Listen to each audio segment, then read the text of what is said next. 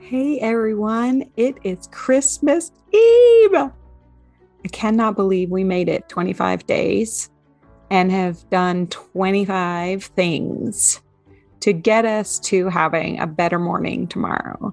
I hope that you take a minute to reflect on all the things that went well in the last 25 days and maybe some things that you want to continue for next year or next month.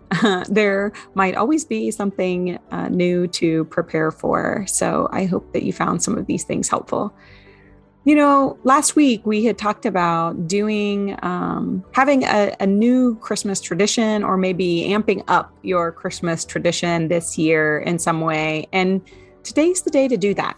So, we've all had quite quite a couple of years here where we are responding, reflecting,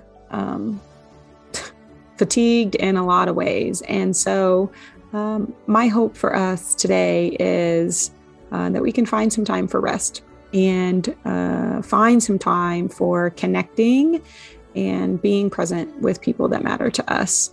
And I really do thank you for joining in this 25-day journey. And I pray that y'all have a great day tomorrow. So until next time, I won't see you tomorrow, but I hope you have a Merry Christmas. We'll see you.